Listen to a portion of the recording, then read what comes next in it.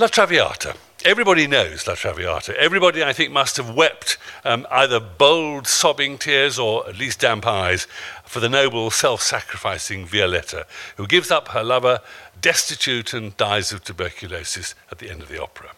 Everyone, I'm sure, has had the tunes in their head that simply won't go away, that run on. And I remember one of the very first poems I had to learn at my first school was Alfred Noy's poem, The Barrel Organ. And there La Traviata sighs another sadder song, and there Il Trovatore cries a tale of deeper wrong. All of the happening while there were lilacs at Kew. Deep disappointment, by the way, there are no lilacs at Kew, or there weren't when I went. When Verdi and his librettist Francesco Maria Piravi were working on La Traviata in the early 1950s, though, they knew that they were creating not something that was simply full of amazing tunes, not something that touched our hearts, but something that was really, really dangerous. This was going to be a modern dress opera about an upmarket prostitute. And the intention was, and you can hear it in what somebody has described as the most angry music in Verdi's early period, as an opera about social hypocrisy, particularly amongst men in their attitude to women. And it was to be set in Paris in a demi-monde that the composer himself knew. From Verdi lived for long periods between 1847 and 1852 in Paris, a city that was embracing an entirely new artistic creed, realism, an intention in art to show the world as it really was. Think of Impressionist painters delighting in the railway stations, the cafes, the Café Concert, the streets, the green parks of this up-to-date, modern 19th century city. Alexandre Dumas' novel, La Dame aux Camélias, was based, of course, on his own relationship with a celebrated member of the demi-monde, a world that was enjoyed by men only. Women, wives and daughters stayed safely at home. These were other women who were part of the demi-monde. And it may well be that Verdi actually saw the play that Dumas made from his novel when it opened in February 1852 in Paris. We do know that by the October of 1852, he'd acquired a copy of the play and had decided he wanted to turn it into an opera. It was always intended for Venice, for La Fenice Opera House, where Rigoletto had had its premiere, and where it was generally believed that censorship was perhaps a little more relaxed than elsewhere within northern Italy. Thus, the shock of the subject matter might to some extent be allowed. But even, I'm afraid, modern-day courtesans was too strong a meat for Venice.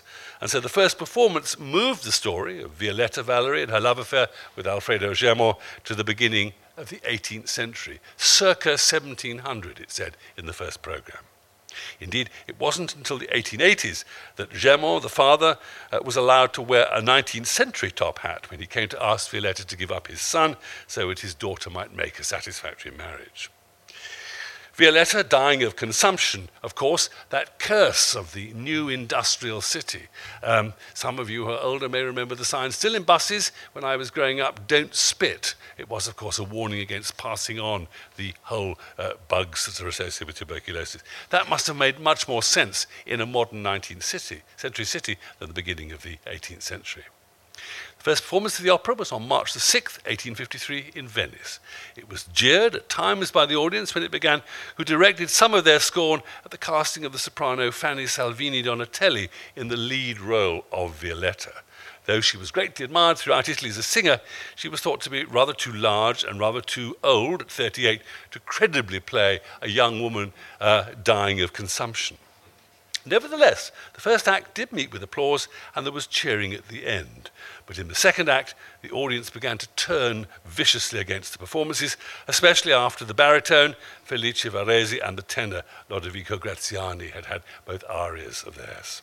A day later, Verdi wrote to his friend Muzio in what has now become perhaps his most famous of all letters, "La Traviata, last night a failure. Was the fault mine or the singer's? Time will tell."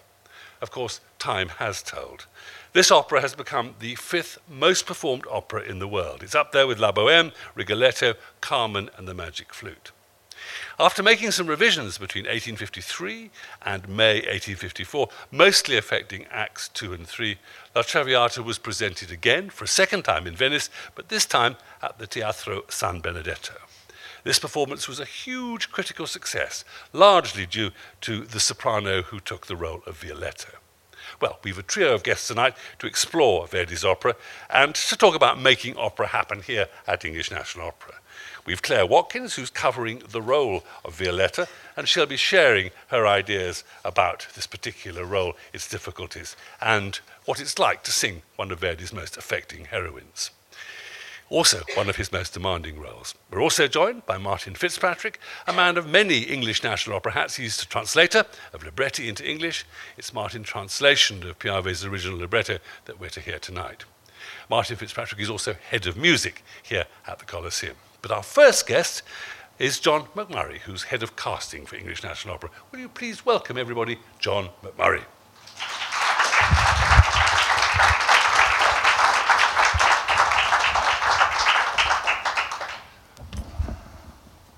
So I'd like to start by simply asking you, how did you get to be head of casting here at ENO? Do you want the long version or the short version? I think the short version for today. For about a dozen years before I came here, I was an agent managing singers and some conductors and directors, and worked very closely with John Berry, who was doing my current job at the time. And when John became artistic director, we had a number of conversations about who he should get to be his new head of casting, and he'd say, "What do you think about this person?" And I'd say, "God, that's a terrible idea." Or I would say, "Have you thought about this person?" And this went on for a while. And then I'm told a couple of people, some within the company and some elsewhere in the business, said to him, "There is an obvious person to do this." And meaning me, and he said, "But he's not interested." And he was right. I wasn't interested. I had no interest in the job at all until eventually one of these people said, "Well, have you actually asked him?" And he asked me, and 30 seconds after he asked me, I thought, "Oh, I really want to do that." And that's how it happened. Is this a job you could train for? I mean, this is a kind of an MBA course in being casting director. I mean, how do you... If there is, I didn't do it. I got here by a very strange route, but I think everything involved in that route is very useful to what I do now. I actually started my working life as a journalist, a proper journalist, not a music critic. You're in safe company. I can't see anybody. Although I did indeed write about music as well. And then gradually I was working for a daily newspaper up in Yorkshire and started to do some freelance work for a music magazine in London. And a job came up there as deputy editor, and I moved to that. And the offices were just across the road from the stage door of Covent Garden at the time. And I got to know a lot of people there. And a job came up editing the programmes and publications. And at that time at Covent Garden, it was a bit like a giant village hall, really. I remember there were 18 members of one family on the stage crew. And if you were enthusiastic, you could be taken on to do one job and you could turn it into the job you wanted it to be. I don't think they let you do that there now. It's all a bit more corporate. But I made it effectively into a dramaturg's job, although we never used that word because it would have frightened the horses. What do you think the particular skills that you need to deploy as a casting director? I think it's a mixture. I think a lot of it is experience. You simply have to have listened to an awful lot of singers, and I've been listening to singers for 40 years, and you build up a store of knowledge from that experience. The 6 years I did at Covent Garden, I was in rehearsals or performances all the time, and it was interesting to hear, one of the things was hearing people deal with things that weren't quite right for them, and if they had a proper technique, they could deal with it, and if their technique wasn't so great, you could see where they got into trouble. So I think that experience, you can't buy it, you just have to do it. You have to have an instinct, I think. You have to have an intuition for how a group of singers will fit together. You have to have an intuition, particularly because we can work quite far in advance sometimes, how a voice might develop. And you're not always right, but what gets you into this place is having some sense of how those things will work out. You have to know the repertory. You have to know what the challenges of particular roles are. And you need to build relationships with singers, with artist managers, with other opera companies. In the 40 years that you've been thinking about singers, and almost as long, working in opera houses. I mean, the really great change has been we've moved from people who wanted to hear beautiful singing to people who want to hear beautiful singing and want to watch great acting. And I wonder how, and that's another skill you must acquire, being able to instinctively grasp how good a performer at both levels the artist you're looking at is. I'm glad you put it that way, because it's not, to me, a choice. You know, you can't have one or the other. I mean, you don't always have everything that you want, but your aim is always to have both those things together, and they're very closely related. It is hard sometimes. You know, we hear people in auditions, and one of the things I spend a lot of time doing is talking with young singers about audition technique, because it's a strange thing, but it's absolutely central to having a career. And if you're doing an audition, you're not giving a performance, but what you want to do is convey that you would know what you were doing if you were giving a performance of that role. And it's getting that. I mean, the truth is, you don't very often hear terrible auditions. I mean, actually, sometimes they brighten the day up a bit when you hear someone really terrible. Most people, though, are very, very competent. What you're looking for is that something extra, whether it be in the personality or, I think, in the sound. I mean, in the 6.5 years I've been here, I'm more and more convinced sound on its own is not enough. But if you don't have the sound, all the other things won't compensate. Are there moments when you've listened to singers and you've thought to themselves, it's a fantastic voice, yes, they've got all the things that I would hope for the roles I'm thinking about, but they're not going to fit in to an ensemble. They're not going to belong to the company. It's not going to work. Yeah, you cannot cast roles in isolation. And it's not always, in my experience, a conscious process. It is part of that instinct of who will fit together. Sometimes, you can surprise yourself about how well people will fit together, and then the odd thing happens physically that you don't plan, but then you realise, God, that was terrific. When we revived our Minghella Butterfly last year, Mary Plazas came back, who is singing Cho-Cho San, who is 4'11", 4'10". Pamela Helen Stephen was the Suzuki, who's short. And we had Gwyn Hughes-Jones, John Fanning, Canadian baritone, who's 6'4", and one of our young Hollywood artists, Cathy Young, who's 6'2". And I suddenly, in a stage rehearsal, saw that we had these 2 tiny Japanese dolls and these 3 giant Americans. And I thought, perfect. But I didn't plan it like that. Oh, you must have been, must have been. Can you? I mean, I know this is unfair, and tell me if it is. But just give me an example of a moment when you've been sitting in an audition, or indeed in a performance, when you've been looking and thinking about singers, where suddenly what one might call the wow or zing factor has come into play, and you've thought, my God. Well, that's a funny thing, really. Sophie Bevan, I'd seen when she was at college. And quite early on in the time I was here, we did a not very successful production of Poppaea. And we cast her in a small role of Amor in that. And because she'd sung Poppaea at college, we asked her to cover Poppaea as well. And one stage, an orchestra rehearsal, the Poppaea was sick, and Sophie did the rehearsal. And I remember sitting in the stalls as she did it and thinking, I thought she was good. I think she's an awful lot more than good. And from that moment, we built a path of roles over 4 seasons, leading to the Rosenkavalier, Sophie. And, that was absolutely seeing someone taking the opportunity, commanding the stage. That must be enormously exciting. Oh, it's the best. To plan a singer's career. But it must also be very exciting for singers to be part of a company that does actually start you off at the bottom as a young graduate from one of the colleges, postgraduate, and follows you through your potential. It's a big part of what we do, and it's the whole point of the Harwood Artist Scheme, is to think in long-term relationships and to think it's not just about what people do here.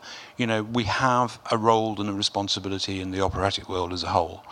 And seeing that development, helping that development, whilst providing a kind of safe haven that these singers can feel connected to, I think is great. And it's really important.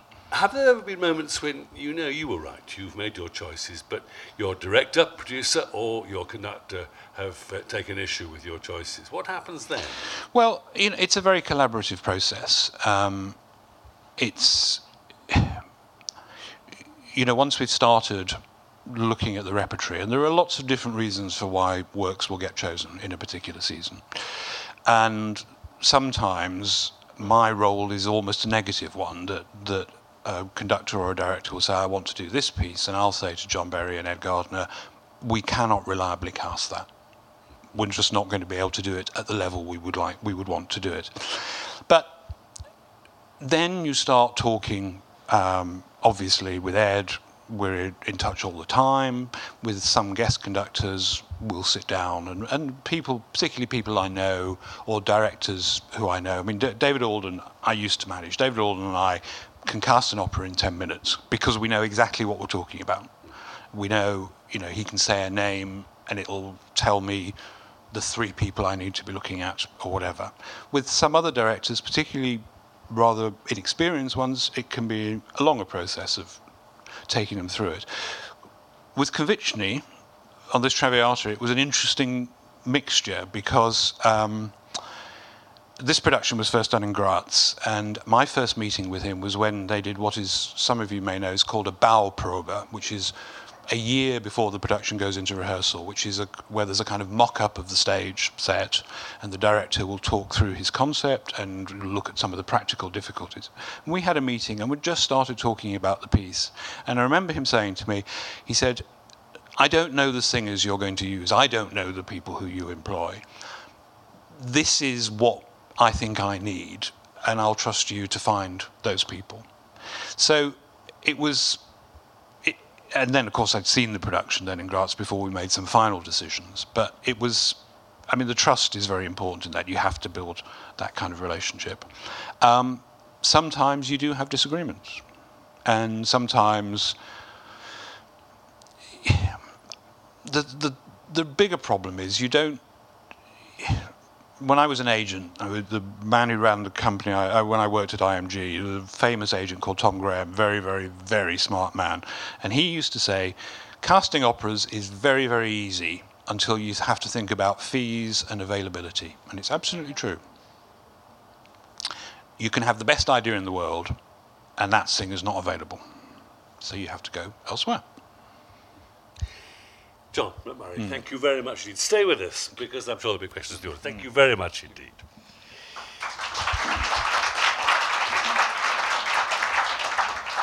Ladies and gentlemen, we're joined now by Claire Watkins. Would you please welcome her? She's covering the role of Violetta Valery in this production of Traviata. Claire Watkins.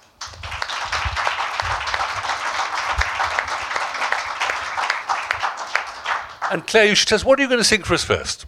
I'm going to sing the very famous Forza Lui, but it's going to be cut down, so I'm going to sing just one verse of the Sempre Libre, in English, obviously.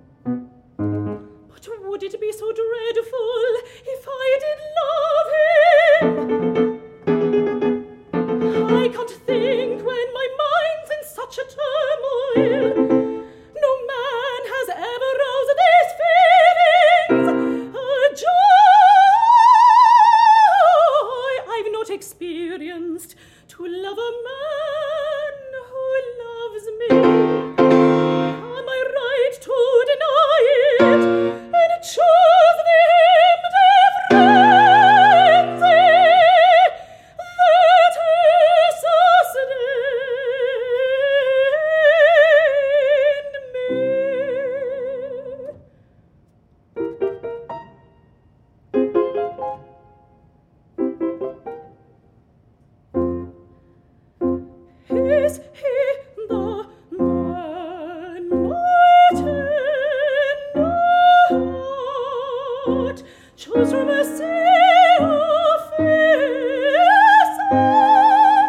chose from a sea of faces.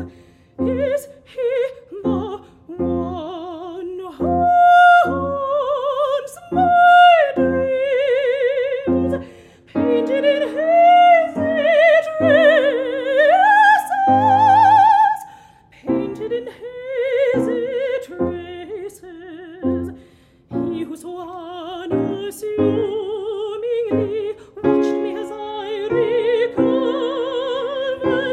turning my burning fever into the fire of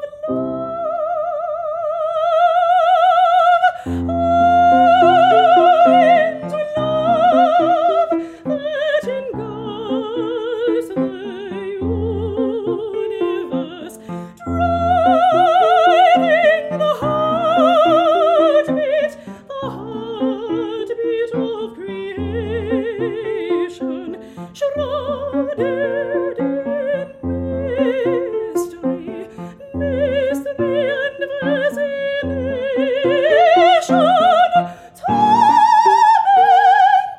Torment and pleasure, torment and pleasure, all mixed as one. Torment and pleasure, all mixed as one.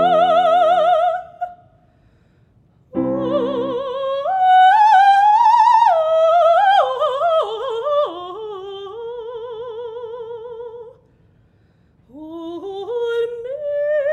mixed as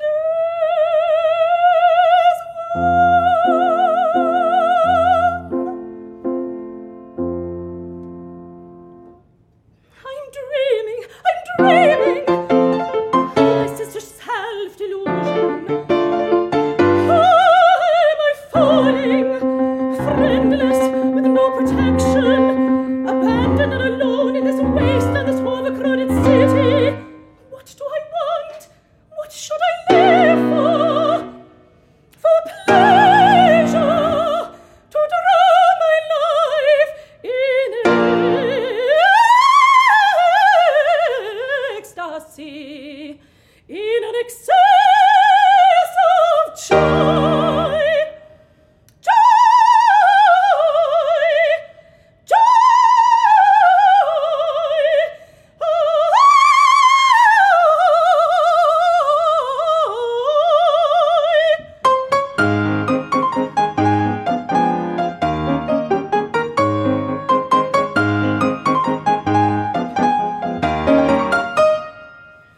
Let me live a life I want, to free to dart from highlight to highlight. I want joy to lead me on to greater transports of delight. From the daybreak until the twilight, I'll find something that excites me. As I reach for fresh delights and take me flying up to the light, as we fly, up to the light, as we fly, to the light.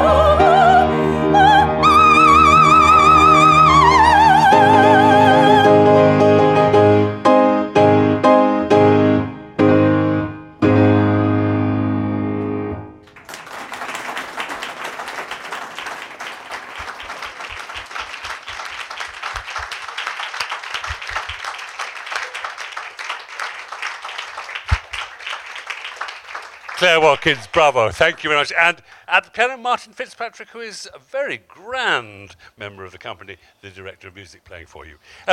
Tell me a little bit about this Violetta. And we can see images from this production on the screen next to me, a kind of foretaste of what we're going to see tonight in the theatre.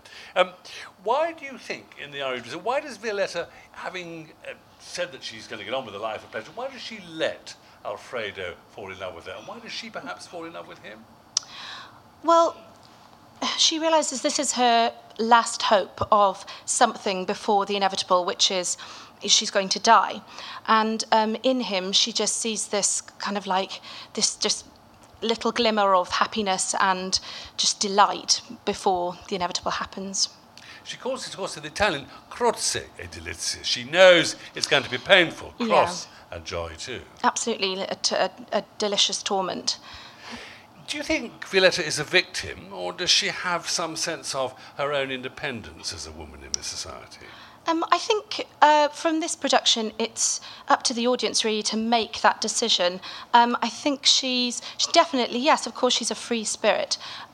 She's a victim of her circumstance. She enjoys the finer things in life, and therefore she relies on those older gentlemen who come into it and provide those things for her. So.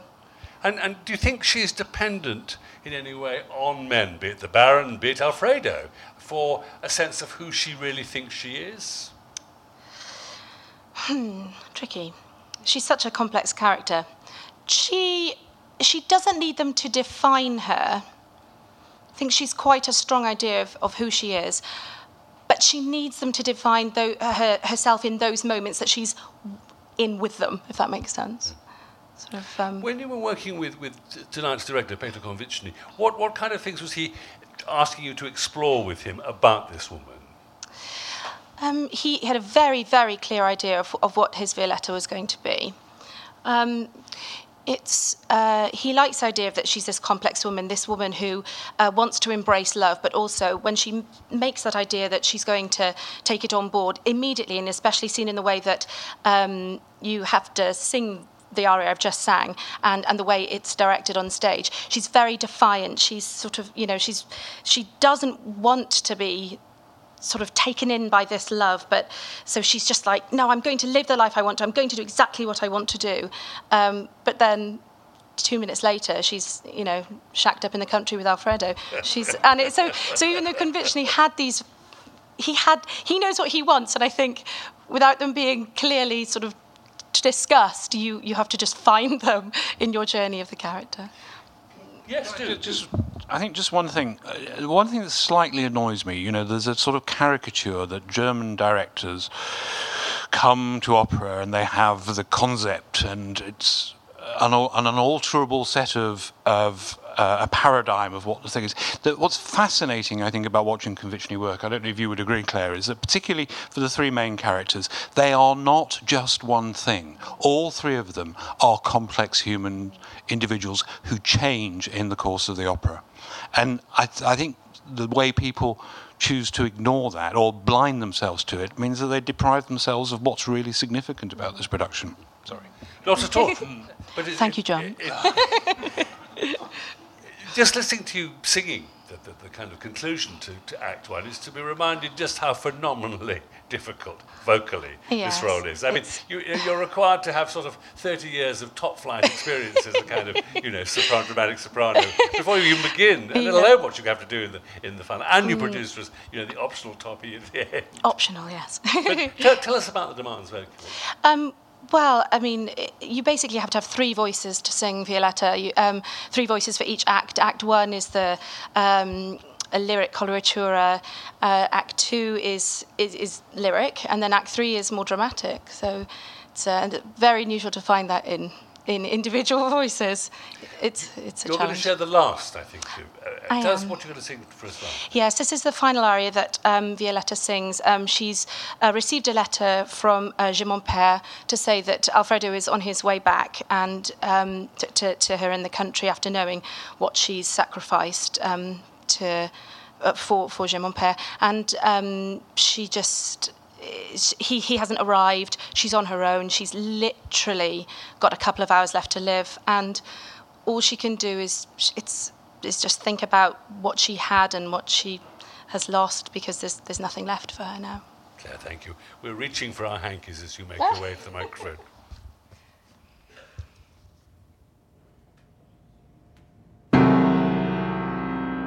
I've waited and waited, but I'll never see them. Oh, how my face has altered, yet the doctor gave me hope I would recover. Oh, with this sickness, all hope of life is over.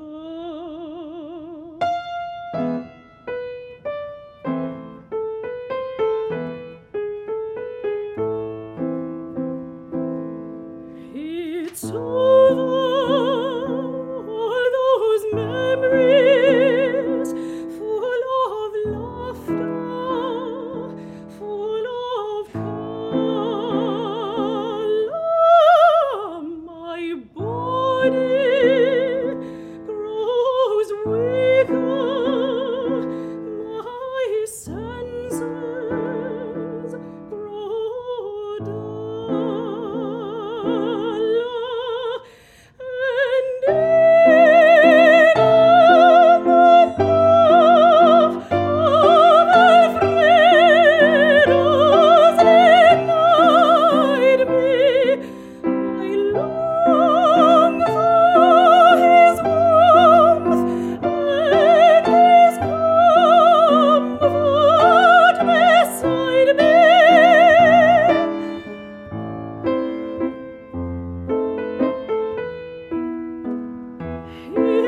His comfort,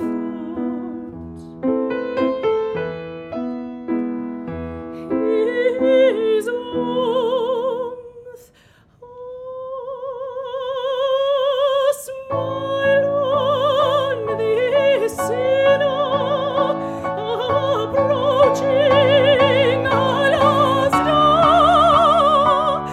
Oh God, grant I your pardon, oh merciful power.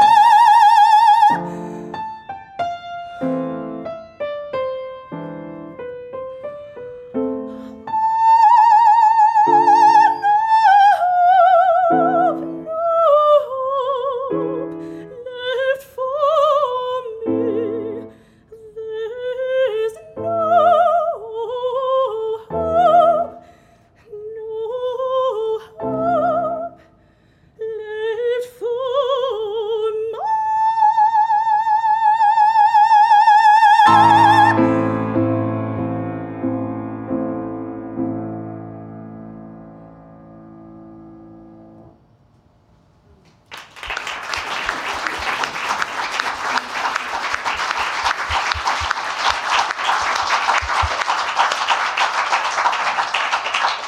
Claire Watkins, thank you very much indeed. And we're joined now by Martin Fitzpatrick, who, as I've said before, is indeed head of music here at the English National Opera.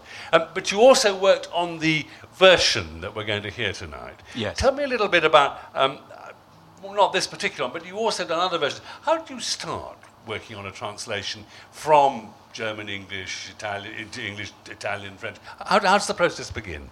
Well, I think what's most important is that you know and love the music, and then what I do is I actually write the entire libretto out to kind of knowing the music as well as I do, to divorce it and then notice what are the things that are unusual about the way that either Verdi or Piave have structured the work in such a way that you go, that goes, gosh, I had never noticed that was the rhyme structure, or that Verdi has deliberately broken a particular quatrain at a particular point, and it throws up fresh ideas. And the other thing I did, as John said, this production was done in Graz, and actually what was terribly useful was getting a DVD of the Graz production, which was done, of course, in Italian, and watching it and seeing how that triggers ideas of what might be the English words that best suit it.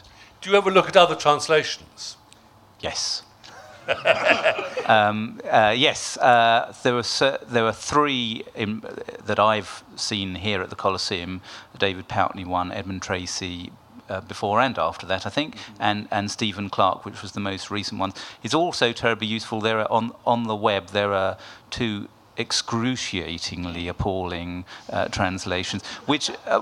And that's once again it's kind of liberating. You see their thought processes. It's terribly interesting to see their thought processes, and you can reject them or you can embrace them and put them into another way of translating. So it's seeing other people. Why have they chosen those words, and do you agree with them? In which case you pinch them, and if you don't, then you have to come up with other ideas for yourself. What technically are the most difficult things to adapt from one language to another? I mean, particularly when you're hearing the music in your head as you're doing this. What are the kind of the things you stub your toe on?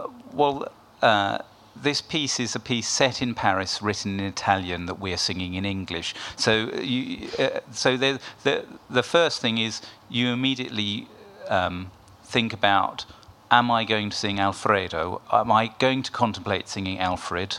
Or and so the word Alfredo is so intrinsic to the way that the music's written that we decided. But then so you need to give a flavour of French. So there are some messieurs and some things in there to hint at the Parisian setting of it. But actually, helped by the relatively abstract set, I've kind of avoided even. I don't think I mentioned Paris. I mentioned city and country. But it was a deliberate policy to not go. We're singing in English and we're talking about Paris. So those are always things that, as you say, one stubs one's toe on. That you go, how am I going to make it so that people don't hit their head against a particular word? Presumably, the other key thing is not for you to draw attention to your libretto.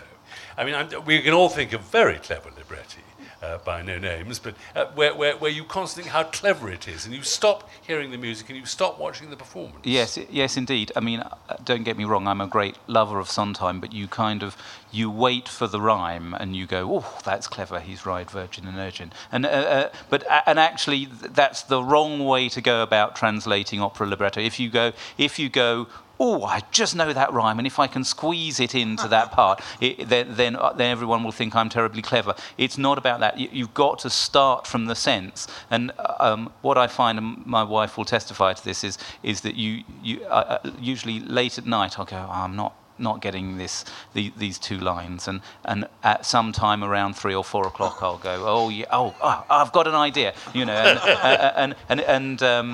Ryan Wigglesworth, who conducted our Carmen, called it earworms, and I sort of have word worms. So the worms are going around in your head, and what are words that can possibly fit there? A bit of a chilling insight into the private life, if I may say, of the Fitzpatricks. If you're busy working at 3 o'clock in the morning, I'm not busy. It's purely subconscious. But somewhere between going to bed and waking up, there's something has been working in the back of the mind. Did Convention, as you were working with him on this, make changes to what you'd put into English for this production? He did. I mean, his English improved as the run or the rehearsal process continued. But he was very interested in what I had done and how I had translated things, and we did change certain things because he said, no, that's not what I'm meaning. And I mean, what I think this is a great production for ENO in that what it does is focus everyone's attention on the performers. There's nowhere to hide. There's no champagne and chandeliers here. So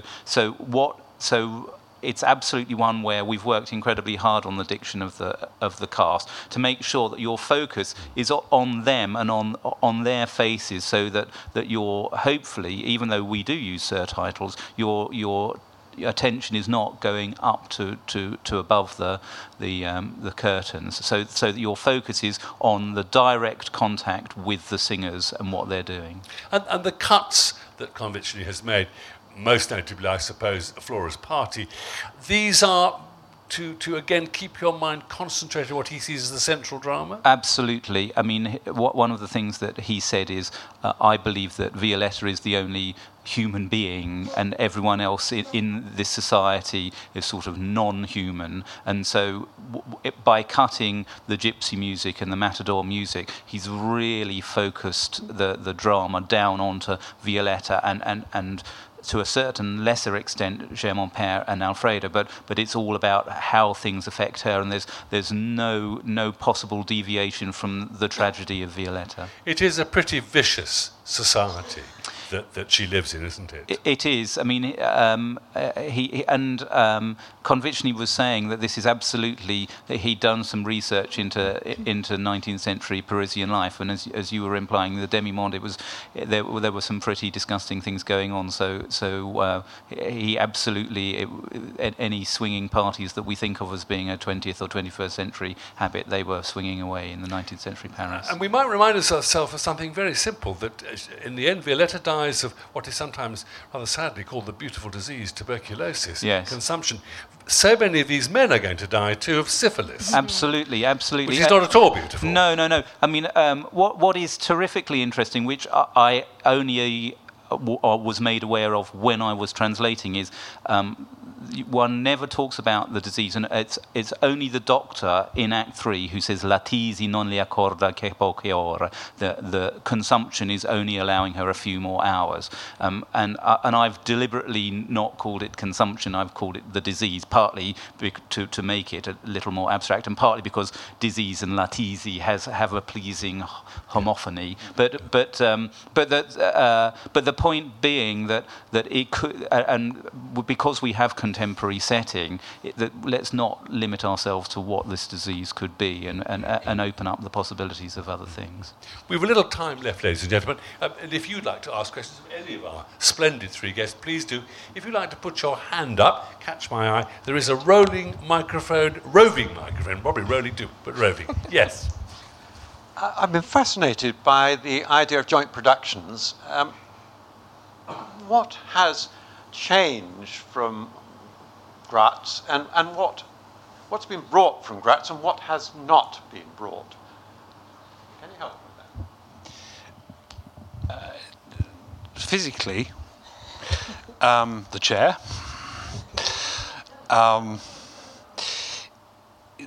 The concept of the costumes and so on is the same as it was in Graz. Some of the details are not identical. There have been alterations in Violetta's wig which relate to Corinne as compared to Marlis Peterson, who did it in Graz. But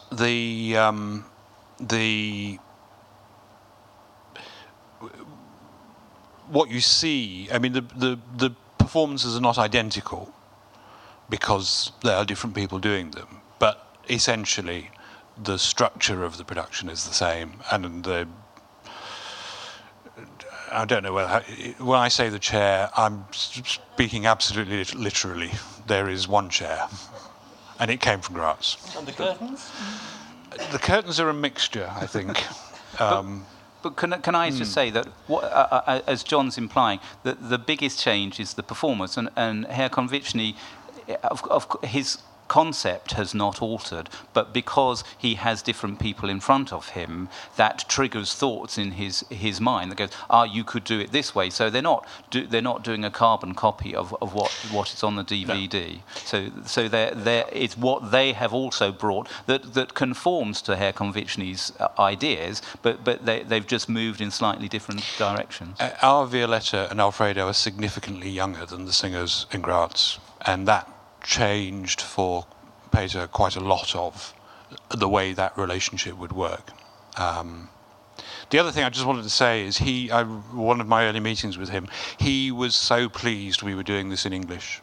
He would much have preferred to have done it in German in Graz than in an Italian. I mean, you'll see tonight, but as I've mentioned before, the point is that there is very little peripheral design. So, and what Peter Konvichny is absolutely about is focusing the drama down. So he would, John says he was delighted to do it in English. He wants the audience to be focusing on the singers and what they're saying and how the words and inform their acting, and what he said is the surtitles. If he felt that everyone's attention was going like that all the time, that he would lose that.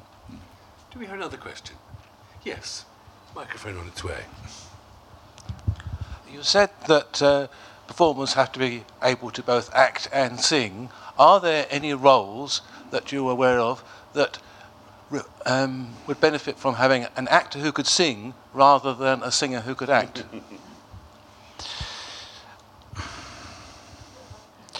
It depends. Look, we are performing operas, and there are a range of... There are expectations in the way the pieces are written that make vocal demands that have to be met. Now, there are pieces that we have performed here, Candide, for example, where some of those roles clearly are not intended to be sung by operatic voices.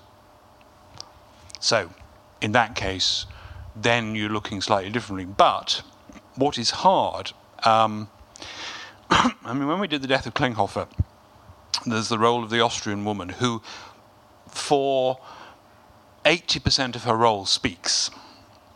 She only sings at the very, very end. But she has to speak following a conductor. And it's not a skill that you can pick up overnight. An actor following a conductor is not easy. So in the end, there we went for an opera singer who could deliver the dialogue, rather than an initial idea of the directors had been to go for an actor who could sing. But the musical difficulties were too great. I mean, the last time, I don't know whether Gondoliers was in your time, but we had two Dukes of Plaza Toro, Yeah. And one was an acting singer, and the other was a singing actor. And as John says, they were both excellent and very different. But one of the biggest challenges for the actor was the business of how do I respond to a conductor's beat, which is something that even when one has been in musicals, one is more often responding to the drum beat in the kit in the pit. So one is not hearing something that helps one absolutely latch onto the beat, and the response of the visual response to a conductor going and one is something that was very challenging for that particular person. I think we've been beaten by the clock, as inevitably happens. So some thank yous. Thank you to all of you for being here, and look forward to what I have to say for me was an absolutely gripping, dramatic evening in the Opera House. Our thanks also to our guests, John McMurray, Claire Watkins, and to Martin Fitzpatrick. Thank you all very much indeed.